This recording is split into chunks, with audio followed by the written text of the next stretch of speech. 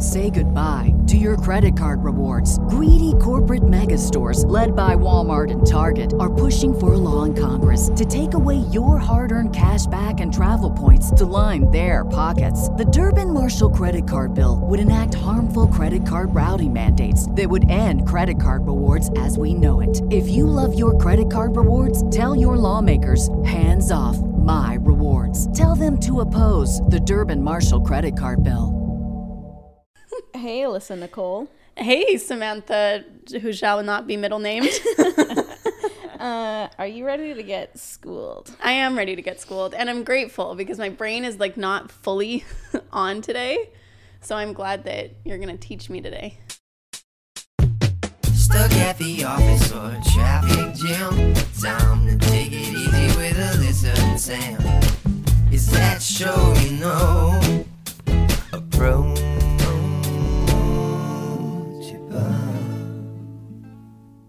So I was talking to Matthew. I don't know why my eyes are watering now. Oh, I know. Now she's the emotional The one. tables have turned. How the turntables. Exactly. I was talking to Matthew, my husband, life partner, etc. Love of my life. Yeah. And I was talking about how when we do guest episodes, sometimes like feedback that we get is that we haven't talked enough, which usually we're just like, we're just listening to this guest that has graciously come onto the podcast. Yeah. And they know better. Exactly. Typically speaking, they're more intelligent than, I'm going to say me and not both of us because, you know. That's the thing though. They're experts in their field. Exactly. Yeah. They're it's not that they're more intelligent overall. They've dedicated their life to that area of study. And that's what they're here for. So, but that is some feedback that we sometimes get. And I was talking about that feedback, and then also how sometimes I'm like, oh, I wish we could have expanded on that topic, but a lot of the times as well, like our guests obviously have, lives outside of the podcast, which we do not. So I was like, there's sometimes things that I want to like expand on or like talk more about or ask more questions about. And he was like, well, why don't you do a podcast doing exactly that, like expanding on things that were in the guest episode. So that's what we're doing. It's going to be great, okay? I realize that the premise doesn't sound that interesting, but it's great. I'm interested. Thank you. Don't put yourself down like that. It was a good idea. Well, it wasn't my idea, so really. Don't put Matt down like that. Yeah, fuck that guy. So, let's get into it. Okay. Just in case they missed the last episode, maybe let's talk about like what the last episode was. So the last episode, I am going to go through like note by note of like what we brought up. But the last episode we had on Dr. Melanie Badali, and she is an expert in anxiety and phobias and stuff like that. She's a psychologist. She has over 20 years of experience. So that's what she was talking about. And through that conversation, a few different things came up that I just wanted to like look into more. Yeah. So I had mentioned briefly about women receiving non-judgmental care and how that led to better outcomes in terms of like labor and birth. So I wanted to expand on that just a touch. So this is a Cochrane report. There was 26 studies involving more than 15,000 women from 17 countries. And so this was just, they were trying to look at women that received continuous support. So this is support throughout the entire like labor and birth. So be it from like a doula or midwife or hospital staff or like a family friend, whatever. And what they found in most of these cases is that women who received continuous labor support were more likely to give birth spontaneously, meaning giving birth vaginally with no forceps, cesarean, or like vacuum suctioning. And in addition, that women may be less likely to use pain medications and may be more likely to be satisfied and have shorter labors as well. And so on average, it was like 45 to an hour less for labor. And then postpartum depression could also be lower in women who are supported in labor. But they said that they couldn't be sure of this due to the studies being difficult to compare, like, people living in different areas and settings and all that kind of stuff. Yeah, I feel like it would be hard to have like a controlled study of what do you deem as like support, right? Exactly. Yeah. And then it said the babies of women who received continuous support may be less likely to have low 5-minute APGAR scores, which is the score used when babies' health and well-being are assessed at birth and shortly afterwards. Or which, sorry?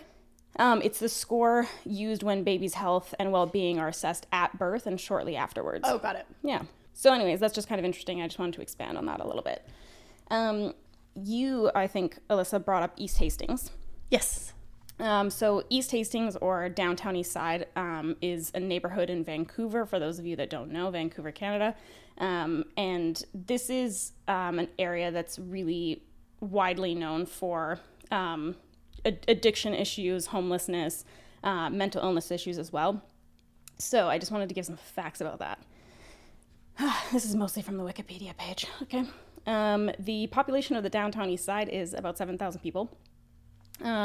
Before the 1980s, the downtown East Side was kind of like the hub of the city, so political, cultural, and retail center of the city. And then that area experienced a rapid decline following an influx of hard drugs, release of mentally ill individuals, which was due to psychiatric hospitals reducing the number of patient days of care by about 65%. Oh, wow. Yeah. And so many of the deinstitutionalized people moved to the downtown East Side between this time, like 1985, 1999, because they were seeking low-cost housing. But without adequate support and treatment, many of them became addicted to drugs, which were just really readily available in that area. I mean, and I would argue that, you know, drugs are pretty readily available if it's something that you even remotely are looking for.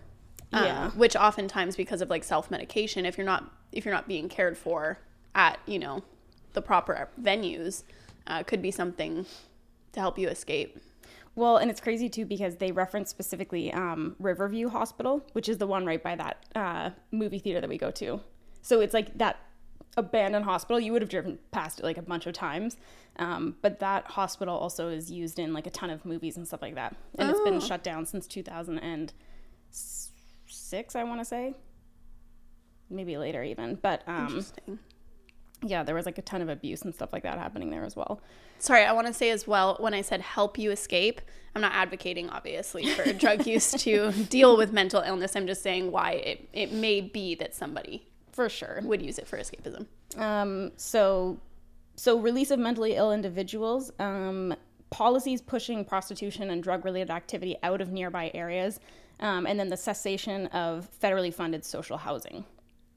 And that was also like what contributed to the decline of that area. And then by 1997, there was an HIV and drug overdose epidemic, which led to the declaration of a public health emergency. At that time, the rate of infection was worse than anywhere else in the world outside of sub-Saharan Africa for HIV. Oh, wow. I know. Is that not because it's such a small area with like really such a small population? Yeah. But that was how bad it was. And so that led to the creation of North America's first legal safe injection site in 2003. And the rates of HIV infection dropped from 8.1 out of 100 people, 8.1 cases out of 100 people in 1997 to 0.37 cases out of 100 people in 2011. It's like very obviously statistically successful. And I'm going to get in. Oh, she's got a whole page of notes. I'm going to get into that. I'm really sorry. I'm still in my yoga clothes from my yoga teacher training, but I'm like burning up like the Jonas Brothers. Let it out. Downtown East Side also has a high population of Indigenous Canadians who are disproportionately affected by the neighborhood's social problems. It also has one of the highest police-related death rates in Canada. It's tied with another place in Alberta, I believe. Wild. So I know. And overwhelmingly, people killed are either in mental distress, so about 64%, and or have discernible mental health or substance abuse issues, which is 75.8% of victims. Yeah. So it's just kind of sad. It's a little bit of like a rough area in general, and they just have a lot of different problems going on. Also, this is just a little bit of a historical thing. Between 1980 and 2002, more than 60 women went missing from the downtown East Side, most of whom were sex workers. And then Robert Pickton, who is a Canadian serial killer, was charged with the murder of 26 of those women. Yeah, we studied one woman's particular case in women's studies when I was in college. With Robert Pickton? Yeah, but it was her story. I can't remember the book now. So wait, she got out or she was murdered? No, she was murdered. Oh, okay. I think it was her sister that wrote the book, I want to say, but now I can't. It was 10 years ago that I was in college. It was quite a horrific 9 story years. if you guys like care to like look into it more. Yeah. But it's true. And I think if I recall correctly as well in the book, they were saying that because it was, sex workers and often Indigenous sex workers that were going missing, the air quotes interest was low to try and help find them. And some people had argued that, there's questionable behaviors, right? So you could go off the radar for a couple of days and then come back, and was their argument, is that, they'll turn back up. But I mean, you have to discern at some point that this is not a missing person from like a exactly I wanted to talk more about the legal injection site. So this is in Vancouver. It's called Insite, if you want to look it up, INSITE. And so again, North America's first legal injection site. This is like a really controversial thing usually to people outside of Vancouver. I know, that's what's funny too. Sorry to interrupt you. When people say it's controversial, I'm like, why? Because like, you know what I mean? My circle doesn't feel like it's controversial. Yeah. But outside of Vancouver, you're absolutely right. It is quite controversial. Well, and I think because you can see the positive effects of it, and it's so clear to see really when you look into it. But I think that it really comes down to stigma. There was a political someone, I can't remember who it was exactly, but he said that it was like an abomination. And so there has been continual lobbying to try and get Insite shut down. And Insite actually exists under an exemption of the like Controlled Substances Act of Canada. And it was supposed to be shut down. Like it was supposed to be like a preliminary thing just for a while. And then it was supposed to get shut down, and then they were like, we'll leave it for a little bit longer. And then it's just stayed ever since. Can you test your drugs there as well? Let me tell you. Sorry.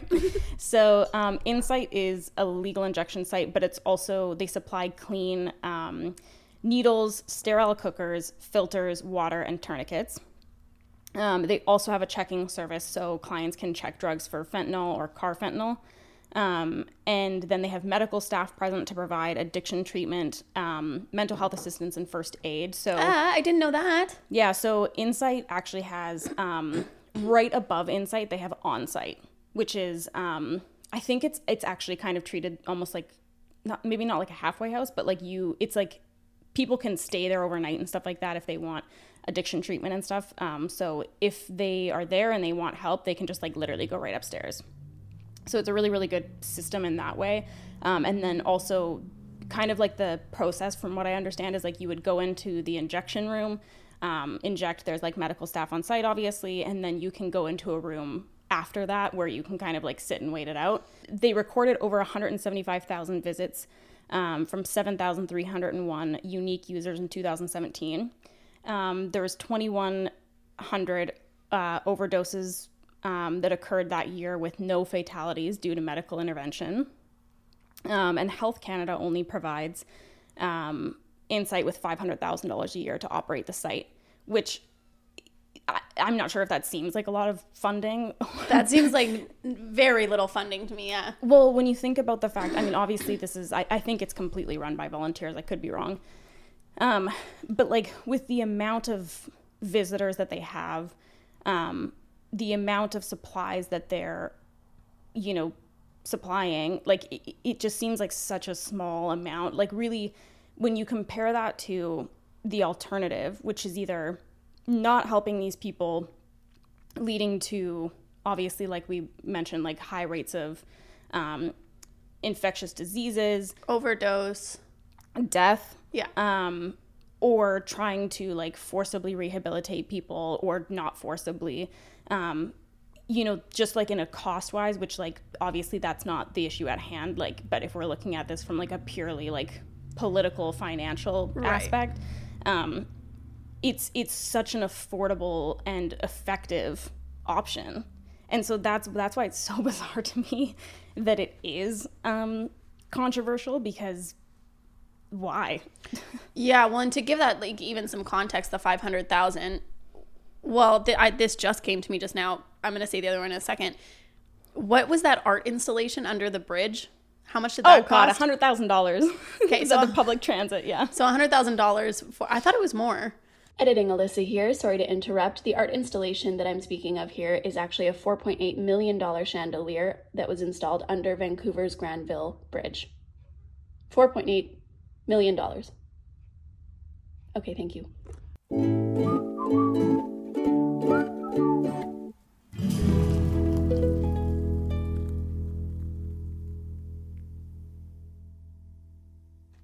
Just a moment to thank today's sponsor, which is Native Deodorant. Native deodorant is filled with ingredients found in nature, such as coconut oil for its antimicrobial properties, shea butter for moisturizing, and tapioca starch to absorb wetness. They have so many tasty scents. Tasty scent. Dude, the pumpkin spice latte. I know, you won't let it go. She's fall fresh. I am fall fresh. Like, honestly, when I'm working out, I swear to goodness. I had that scent beside my computer the other day, and I was smelling it because we made these like pumpkin spice cookies, and it reminded me of that, so I was smelling it while I was working. Native is formulated without aluminum, parabens, and talc, which can clog your sweat glands and keep you from sweating, which we don't want. No, sweating's good for you. Yeah, man, sweat it out. We just don't necessarily want to I don't want that stank. No, I want to stink good. I want to stink good. And I stink good right now. It's vegan and never tested on animals, and there's no risk to try because Native offers free shipping and 30-day returns and exchanges within the U.S. Listen to their fall seasonal flavors. Oof. Okay. Coconut milk and turmeric, buttercream and French vanilla. Yeah. Damn. Okay. All of these are going to have a smell and tasty. Blood orange and clove. Blood orange is actually such like a fall/winter scent. It really is. Yeah. Mixed with that clove, though? Yeah. That would smell. Ooh, what if you mix the pumpkin spice one with the clove You blended one? it? Or like one under each arm, so then people can be like, what's... Yeah. She's so unique. Yeah. You know how like quirky. You blend all your foundations together? Yes, exactly. Do the same with deodorant. Yeah. And then also rosemary and lemon zest. Aww. An herbaceous scent. Yeah. Love it. Native is also now offering plastic-free packaging, which is phenomenal. We love to see it, and it's made from 100% paperboard. So if you guys would like to try Native deodorant, you can get 20% off your first purchase by visiting nativedeo.com/approachable20 and use code approachable20 during checkout. That's nativedeo.com/approachable20 to get 20% off your first order with Native. Thank you so much, Native.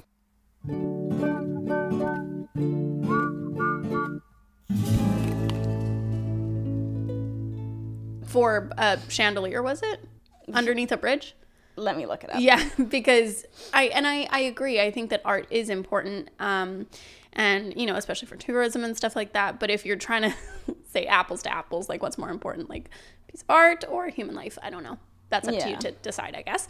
But I'm doing a project for my yoga teacher training as well, on yoga therapy and how it can help in recovery from addiction. And I was researching, and the funding for the DEA is over $2 billion annually. So when you think about, and I know that's the US, of course, and not Canada, but when you think about charging people for drug crimes and stuff like that, and oftentimes that's on like a larger scale when the DEA is involved and stuff, but when Richard Nixon said like drugs are public enemy number one, it's like, but are they? Yeah. Drugs are an object. Okay, drugs are basically inherently unchanging. You can modify the chemical structure, but they're unchanging. They're not going to change their nature because you tell them to. Yeah. So what can we change? We can change the way that people see drugs or seek out drugs. And then for me, that's finding the underlying reason that drugs could be a shiny, air quotes, shiny object for these people. And that underlying reason is like a myriad of reasons, of course. But a big one is mental health. Yeah. And so whilst people are in the throes of addiction, which is a disease of the brain, right? Nobody came out and said that, things that well, that's not a good one to make, but I was thinking about this in the car about how, cancer is a disease. And obviously my dad passed away from cancer. So that's why I kind of leapt to that one. He wasn't looked at with stigma in that way, right? What did you do to cause your cancer kind of thing? Exactly, yeah. And I mean, there are obviously cancer-causing products and stuff like that we can avoid and stuff, but no, I don't feel like anyway anyone's looking at a cancer patient being like, well, why did you eat peanut butter? You know what I mean? So for me, I feel like the disconnect there is stigma. Yeah. And while people are in the throes of addiction, which like I said is a disease, let's try to make that process not more comfortable, but let's get you through that process. Well, just have more support around it and resources. But so that you can get through it, so that you don't unfortunately end your life. Yeah. Right? Like, not even on purpose, right? With overdose and stuff like that. And especially the opioid crisis, which is so dangerous. Yeah. And is a crisis that we're fighting currently. I got facts on that. She's here. Yeah. But I also wanted to mention, because I just thought that this was an uplifting fact, 95% of the clients of Insight say that they find the staff respectful and trustworthy. And I just thought that was pleasant, because I do think that, beyond all of these other problems, I think that a lot of people struggling with both mental illness and substance abuse issues are treated as like less than human. Mm-hmm. And I think that that's just like a really, really horrific, thing that we do as a society to people that really just, they need help. Yeah. I think that as humans, we fear what we can't predict, right? Like, we like to anticipate how someone is going to react with us and take that kind of like experience and go into it like that. And oftentimes, just the nature of using drugs, people can be unpredictable. And I think that actually might be a part of where that stems from. Just trying to, understand the sort of stigma, I guess, like why people might be treating, people struggling with substance abuse and addiction less than. I think that truly, because I do see humanity in so many people. Like, I see so much good even in people that I don't agree with, right? And so I want to try to understand why they feel that way, because if we understand that, maybe we can like flip the script. Yeah. And say, okay, maybe you are worried that this person will do something unpredictable, but you can still then see their humanity. Yeah.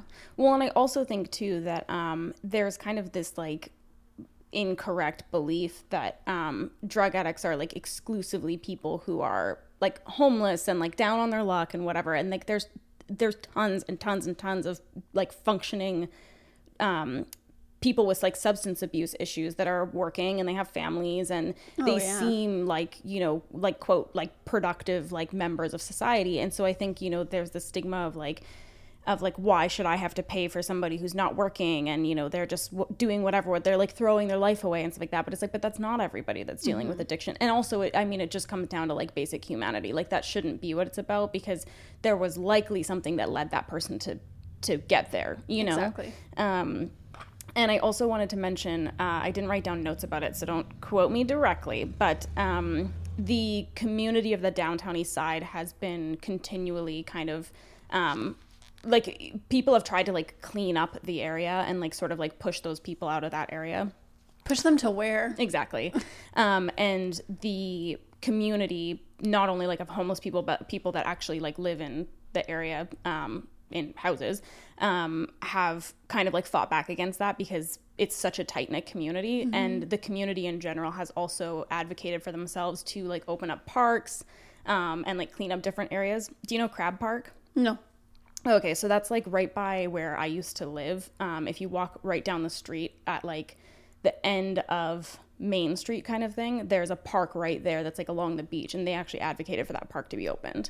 And so there's just a bunch of things that they've done like as a community to sort of like clean up the area themselves and reopen different centers and stuff like that. So, I think it's just, I don't know, it's just always comes back to that stigma. But you mentioned the opioid crisis. Mm-hmm. So Canada, but also the US, is currently experiencing an opioid crisis, and fentanyl specifically as well. So since 2016, there's been more than 9,000 opioid-related deaths in Canada. And Canadians aged 15 to 24 are the fastest growing population requiring hospital care from opioid overdoses. Fentanyl is an opioid that can't be seen, tasted, or smelled. And so it's become more and more common for it to be, for like street drugs to be laced with fentanyl. And a few grains of salt worth can be enough to kill you. So that's been a huge issue. Death and hospitalization rates were highest in BC, Alberta, and then Yukon and Northwest Territories within Canada. That's surprising to me. Mm-hmm. Is that per capita, do you know, or just numbers? Don't know. Because I feel like, wow, that's so interesting. But I think, again, areas with high Indigenous populations as well are likely to be more affected because those communities are more affected by substance abuse. Right. At least within Canada. I'm not sure what the statistics are like in the US. US. And I wonder if they would receive poorer quality of care. I'm sure. Therefore relating to more deaths. Yeah, for sure. Something to the reason, well, I mean, I don't know. I'm not a drug supplier, but the reasons that I've heard. A drug supplier. I'm not a drug dealer.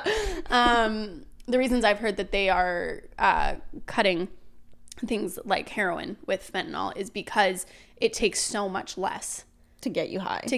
And so it's cheaper for the supplier. And also with COVID, it's really slowed, this is what's so interesting to me about like the war on drugs. Sorry, I know I'm going back to that again, but hit it. It's slowed the import of drugs into the country. Oh, really? Yeah, how are they going to get it through? Like, there's so much, it's a lot harder for it. They're losing work too, I guess. Mm-hmm. So there's still drug addicts, obviously. There's still people with substance abuse issues, even through this pandemic, of course.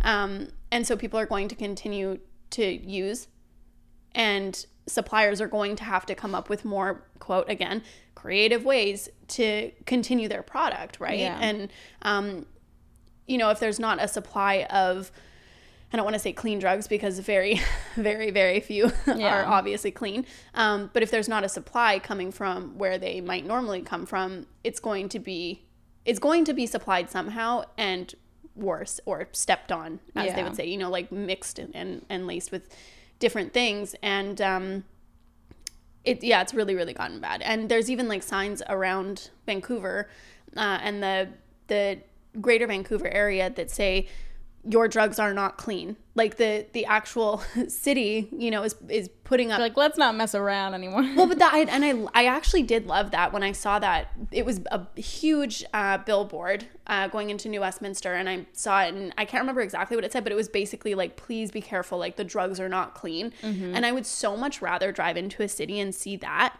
than know that we're trying to hide, this really horrible thing that could kill you. And like you said, there's no poster child, and there's no poster adult or whatever for addiction or using drugs. There's people who have used cocaine for the first time, young teens for the first time, and overdosed because that was laced with an opioid, right? And so I don't know. I don't feel like I even need to make that comparison, but I do feel the need because for some reason we care more, about the family who lost their child or, again, air quotes, upstanding citizen than if, the people living on the downtown east side or whatever. Yeah, well, exactly. Someone that people view as having like potential within society, kind of thing. Which everyone has potential. Exactly, yeah. And I also, throughout like all of this, because I did we ended up kind of like bringing up drugs and rehab and stuff like that quite a few times, and so I was surprised by how little there is in the way of like information, but also resources when I was trying to look it up. There's a lot of people talking about the opioid crisis, but there's not a lot of like statistics around it, I found. So I'm just not sure if I'm like a bad researcher or what, but I spent a lot of time on it and I wasn't able to find like a ton of statistics about it, which was just surprising because it is obviously, impacting our society in a big way. And I wanted to also just mention that the opioid crisis includes both prescription and illegal opiates. So you know, that's like a different side to it as well, because again, going back to that stigma of the belief that like, and this also lends to people not getting help because they feel like, well, I have a job, I'm taking prescription opiates, I'm fine, you know, like, but you can be just as deep into substance abuse as somebody who's homeless and looks more traditionally like a drug addict, you know? Right. So I think that's an important one to mention. There's actually, sorry, I keep interrupting That's you. okay. There's a couple celebrities who have had some serious substance abuse issues, and they took prescription painkillers or whatever, and you might think, oh, well, I'm not going to buy it from a drug addict or whatever, I'm just abusing this prescription, or I've managed to get my doctor to prescribe this, or whatever it might be, that, yeah, like you said, doesn't seem as much like an issue, but... Yeah. That also, a few people were asking, we referenced a podcast like very, very quickly. Actually, Dr. Badali referenced a podcast talking about a celebrity who had recently had a relapse. And there was a few of you guys asking what podcast that was. So that was Dax Shepard's podcast, Armchair Expert, and it was the episode called Day 7. So Dax Shepard is a celebrity who had been kind of like famously sober for 16 years. And he talks about that whole journey and relapsing actually a couple times over that time. And just recently took a new sober date, basically. So it's a really, really great episode. I thought it was really interesting to hear from his perspective. And to just, he was just like very forthcoming, and obviously it would be very difficult because he is a celebrity, and, you know, like there's just so much attached to that. So it was a great episode, and I definitely recommend checking it out. I'm curious to know, I don't have the answer for this, but when you were talking about like checking drugs and stuff like that, and drugs not being clean, and with Insight having a checking service, I'm curious to know, like, are people less likely to actually use drugs if they do a checking service and find out that it is laced, or does that just more so help the medical staff, I wonder? So I can't speak to Insight. Yeah. But I do know, I'm thinking back to that comment that was like, was Alyssa a mob wife? I do know from my past that if there were drug site checkings available at festivals or whatever it might be, the general festival goers would throw out their drugs if they were unsafe. I'm surprised.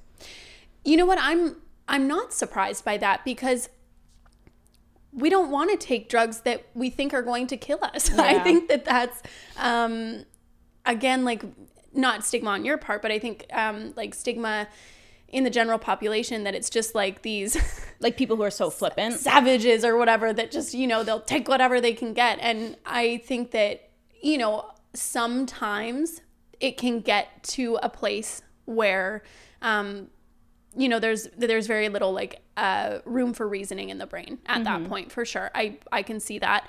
And I've definitely been in phases of my life where I haven't had a whole lot of reasoning going on in my brain. But absolutely, there's a lot of people who, you know, would rather choose to seek out, again, you know, a safer alternative if they find out that their drug, because, you know, at these festivals and stuff like that, generally speaking, it's recreational drug use, which is still very serious, because oftentimes, you know, it gets can be dangerous too. Yeah, it gets out of hand. And I don't want to say out of hand as if like recreational drug use isn't dangerous too, but again, I'm also not like super judgmental. So anyway, just like there's a lot like going on. But where was I going with that now? You were talking about people like throwing out drugs that are not, and you were saying like that at these. Right. Sorry.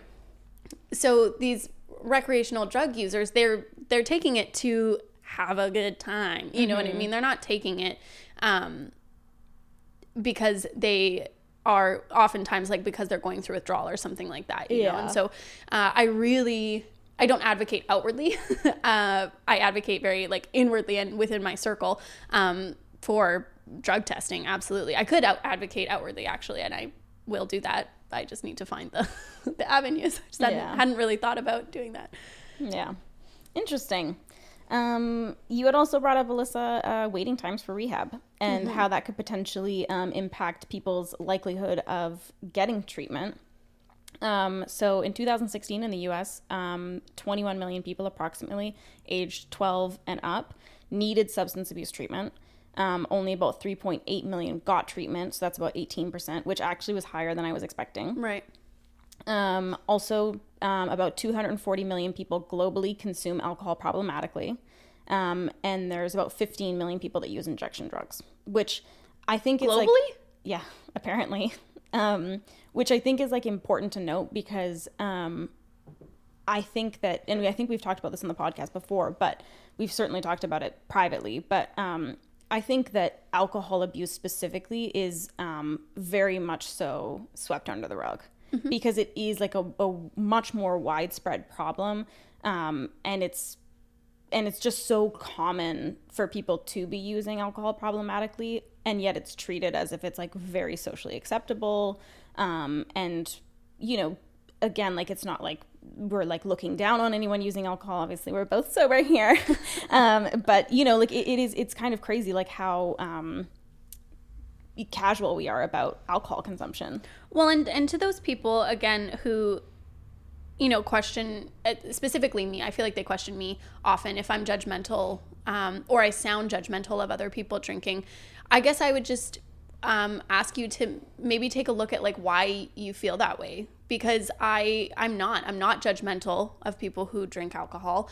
I'm concerned for certain people for sure in my life who drink alcohol, but I know that when I even had like a sneaking suspicion that I had alcohol use disorder or like a problem with alcohol or whatever, when people were sober and I just knew that they were sober, I felt like that was a judgment. And there was a reason for that. Yeah. You know, and I'm not saying that you think I'm judgmental and therefore you have an issue. Yeah. But I think it's just worthwhile looking into if maybe you're receiving judgment from anyone else or you're judging yourself perhaps or whatever. I don't know. I don't know what that is. But I mean, all I can say is that I'm not judgmental. Yeah, for sure. So I just wanted to kind of get into those barriers surrounding people potentially getting treatment or not getting treatment. So one abstract that I was looking up cited that 28.6% of their participants would not seek treatment because they would have to be on a waiting list. Another one cited 53.8% of their participants emphasizing that wait times were a significant barrier. And in that same abstract, a lot of those people mentioned that there's not only the first waiting period, calling for an assessment before, and then actually receiving the assessment, the time between those two things, but then a second barrier, which is, you know, the waiting period between after you're assessed, but before treatment. And so both of which can cause kind of, you know, people dropping out before they've even gotten into treatment. I tried to call a few rehabs and no one would answer my questions. Well, I'm really interested. You texted me that before this episode. I'm really interested how those conversations went and why you think they wouldn't answer your questions. So I don't know, but one of the first ones that I called, I said, I just was like, what's your typical wait time for treatment? And he was like, well, it depends. I mean, it could be based on like a number of things, like your funding structure. And I was like, okay. And then he was like, but why? And I was like, I'm just doing general research. And he was like, are you wanting to be admitted? And I was like, I'm just doing general research. And he was like, I can't answer that question. And I was like, okay. But that is so frustrating to me. I know. Because for so many reasons. Yeah. But what if I was a concerned partner, parent, friend, and I wanted to have all of my ducks in a row before I went to my loved one to approach them about it. To approach them or offer, you know, help or something like that, and you're not willing to give me information because you're trying to cover your ass, that's immediately where my brain goes. And maybe that's cynicism, but yeah, to me, that's what it, you know, are you worried that you're a journalist or a reporter or, you know, whatever? But also, like, I mean, if you were somebody struggling with substance abuse, I agree with you that, like, you know, a lot of the times, and I can relate to this with going to therapy for depression. For me, it was like such a spur of the moment thing. I was like, okay, I recognize I need to go. I'm not like putting it off anymore. I'm not telling myself I'm fine. and I need to go. So if I had called someone and they wouldn't answer my questions, wouldn't tell me how long it would be before I could get an appointment, wouldn't tell me how much it was going to cost, like stuff like that, I would be like, never mind.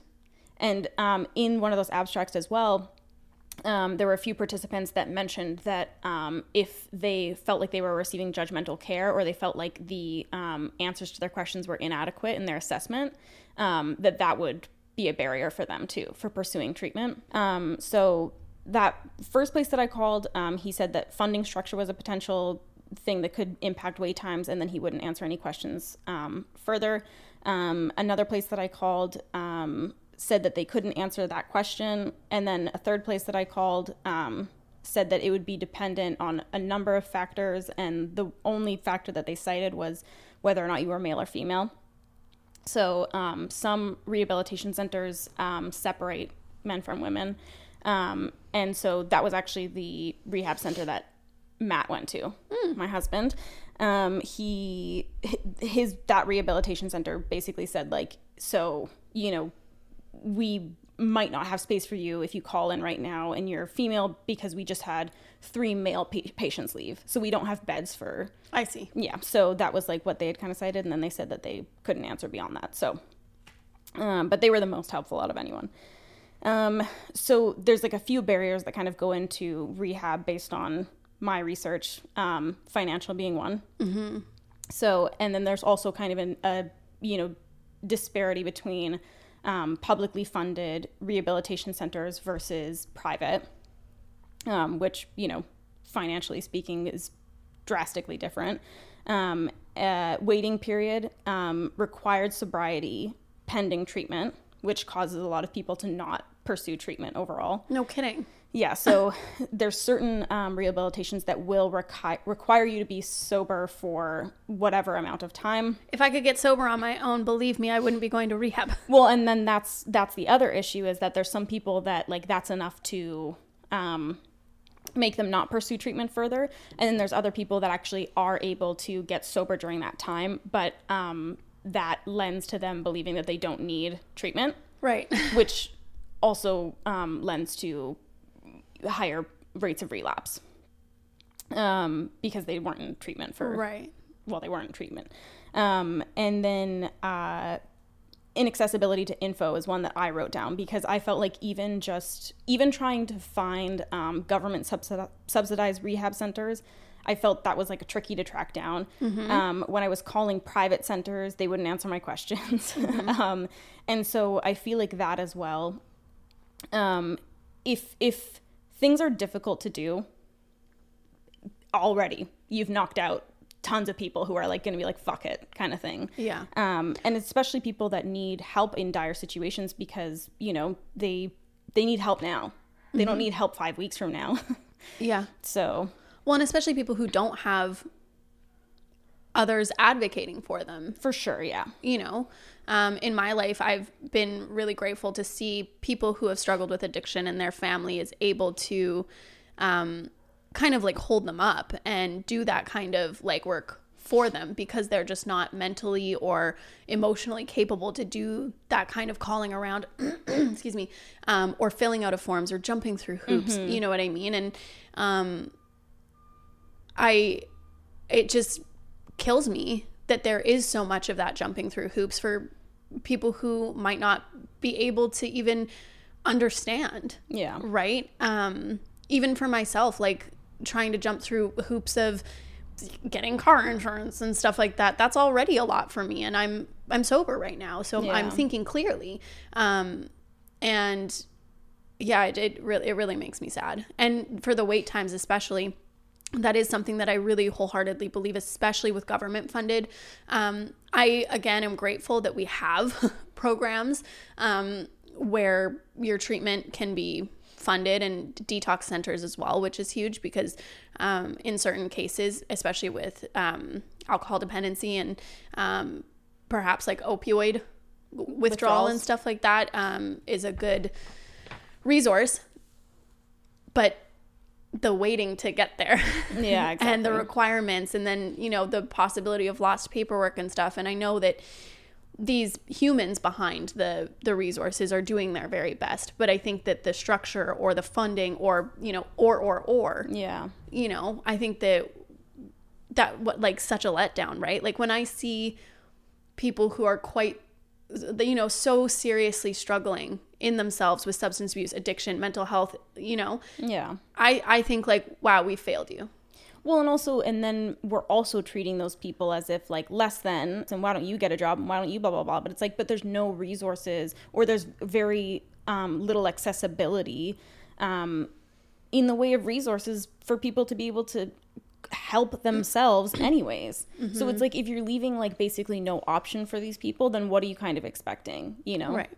And I wanted to talk about different types of rehabilitation. So the short-term rehabilitation, typically like 28 to 30 days, which would be inpatient, is typically... Say goodbye to your credit card rewards. Greedy corporate mega stores, led by Walmart and Target, are pushing for a law in Congress to take away your hard-earned cash back and travel points to line their pockets. The Durbin-Marshall credit card bill would enact harmful credit card routing mandates that would end credit card rewards as we know it. If you love your credit card rewards, tell your lawmakers, hands off my rewards. Tell them to oppose the Durbin-Marshall credit card bill. Cheaper, or sometimes like government subsidized, but statistically not as effective in many cases, especially for severe addictions. Outpatient rehabilitation, which has a higher dropout rate than inpatient. It's best for low risk people who are at low risk of relapse, or those who don't need medication management, which takes out like a huge group of people as well.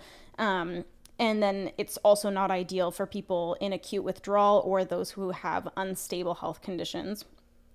And then there's long-term inpatient treatment, which is the most expensive, typically tricky for those with jobs, because again, going back to the stigma, people thinking that it's like only homeless people addicted to drugs. There's people with families and jobs and whatever. And so long-term inpatient therapy is, you know, you can be gone for usually over 3 months. And the National Institute on Drug Abuse states that any program lasting less than 90 days lacks efficacy, and longer stays typically result in better outcomes, including better employment outcomes. Oh, wow. Yeah. So I think it's just such a tricky and like sad situation, because there isn't enough resources, and the resources that are a little bit more readily available, like outpatient and short-term inpatient treatments, are not as effective. Yeah. Well, and for context, private rehabs can vary from $15,000 to $30,000 Yeah. Per program. And that's not, you know, that's not the celebrity, you know, bougie sort of situation. That's just quite literally what it costs. Yeah. For private. Which, I mean, is unrealistic for most people. Yeah. So. Yeah, I would say. Yeah. So that's sad. You had asked Dr. Badali whether or not phobias are regional. Yes. I had a hard time finding any evidence around that, any research around that, rather, I should say. But there was, from what I understand, more cultural rather than regional. Okay. So one of the things that came up through my research was in Japan. I'm going to butcher the pronunciation of this without a doubt, because I don't speak Japanese. But it's called Taijin Kyofushu. TKS, okay? Which is a fear of interpersonal relationships characterized by an intense fear that their body is embarrassing to others. Oh. So most Western social phobias focus on the fear of embarrassing yourself, whereas TKS is being afraid of embarrassing others with your presence. So you don't want to offend people with like bodily functions, appearances, including your face, actions, how you look, or odor. Huh. And so in Western culture, we're a lot more like individualistic, kind of like all about me, you know? Right. Whereas Japanese culture is more about being like collectivist. So is this going to embarrass my family? Right. Stuff like that, which I thought was kind of interesting. There was another abstract that I was looking up as well that they interviewed people from like all over the world and on different things, like how scared are you of civil war? How scared are you of genetically modified foods? How scared are you of whatever, like all these different things. And it was bizarre how much of a difference there was between countries for all of these different things. But of course, like that makes perfect sense. Like there's going to be certain areas of the world that are much more afraid of genetically modified foods just because maybe that's not as much a part of their culture as it is in like America, let's say. Right. And same thing with like nuclear war and stuff. Like countries that have been affected more by nuclear war are going to be more afraid of that than like Sweden. Yeah. And actually a lot of Scandinavian countries I noticed they don't got a lot of fears going on. They're pretty like, yeah, everything's fine. Do you know that this is completely off topic. Go ahead. I learned today that Scandinavian countries do a lot of studies on how heat affects the body, which is interesting. Oh, really? It's not particularly warm Yeah. in Scandinavia at all. So times. not heat, not lack thereof. No, but like how heat affects the body in general, like the circulatory system and Why are all they sorts of curious? things. Because they're like, we're dying over here. No, I don't know why they're curious. I just know that there's a lot of benefits to heat. Yeah, I like being warm. Yeah, like specifically for like short amounts of times that you can sweat and shit like that, but that's like a whole other thing. But I was interested that they were the ones like that all like a lot of these studies were coming out. They're the one championing. Yeah, they're like we feel like shit. Yeah. I'm just kidding. I'm sure they don't. But I do notice a huge difference between like doing yoga in like a cold room or like a temp room rather than a hot room. Yeah, huge difference. I do too. And when I had studied it very like briefly before, like years ago, I came up with that there was really no research that it was better for you or worse for you. Really? Yep, which is incorrect because now I'm in yoga teacher training and there's the slide was all of the things that it benefits for, and then the next slide were all of the studies. Like it was like number 1 this, and then the next slide was the study for that so that you can research it on your own. But yeah, there's like a myriad of reasons that it's good for you. I love it. Yeah. I mean, it's not like 100% necessary in your life, I guess, but A nice addition. yeah, definitely benefits, Yeah. I will say.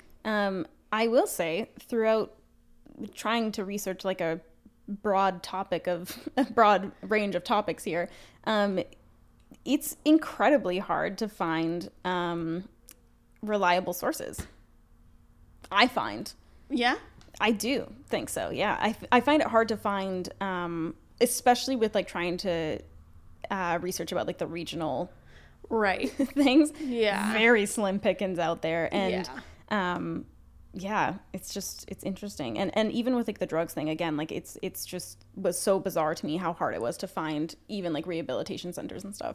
Well, and even like that's the thing though, is like even these statistics, like when you said 15 million intravenous drug users, I was shocked because I felt like that was low. Oh, for sure.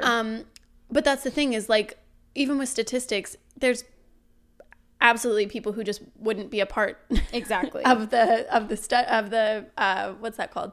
Census. Yeah. So yeah, I mean, it's the same with when I was researching how many people that struggle with substance abuse also struggle with mental illness. It was 45%. And I was like, I feel like that's so much higher, and that because of the stigma, it creates ignorance. And by ignorance, I mean like the lack of knowledge, right? Yeah. Around it. And so you might just not know. Yeah. Like, I feel like that number is higher, and maybe that's just me, like putting my bias onto it. I don't know. Yeah. But so even if you get your results from like a reputable source. It's like, I mean, how accurate is anything in this world? So turns out, moral of the story, it's hard to research humans. Yeah. I mean, that's what I found so interesting about, I bring it up all the time. I don't know why. I'm so proud of my 2 years of psychology or whatever it was. That's fair. That was what was so interesting to me about learning about like controlled studies and stuff like that, because I mean, really to me, like scientific studies are the only thing that I can like, you know, for sure be like, that must be true because X, Y, and Z, right? Mm-hmm. Because it's a controlled study and there's all of these parameters that you have to be like you know, to be able to publish a peer-reviewed article or whatever, it's like, Yeah. it's kind of like, okay, this has like Feels a little bones. bit more rigid. Yeah, exactly. Whereas, you know, other things you can kind of fuck the dog on. Yeah, exactly. But that's all I have for you. Well, that was really interesting. Thank you. Yeah, no problem. Yeah. So that's it. Okay.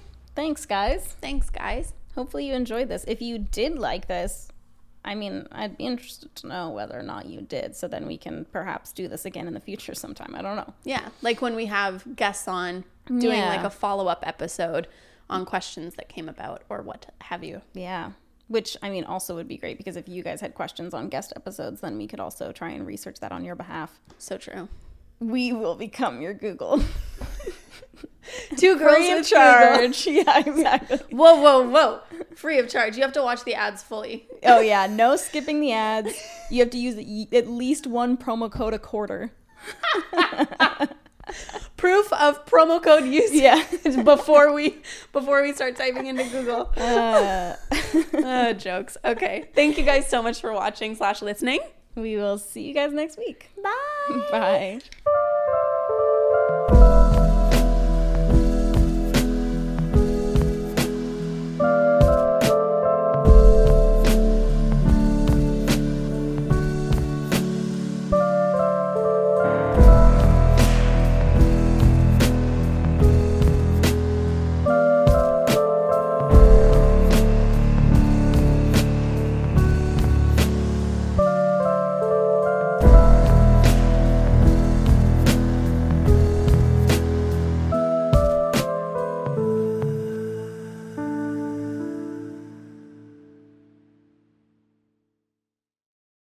Say goodbye to your credit card rewards. Greedy corporate mega stores, led by Walmart and Target, are pushing for a law in Congress to take away your hard-earned cash back and travel points to line their pockets. The Durbin-Marshall credit card bill would enact harmful credit card routing mandates that would end credit card rewards as we know it. If you love your credit card rewards, tell your lawmakers, hands off my rewards. Tell them to oppose the Durbin-Marshall credit card bill.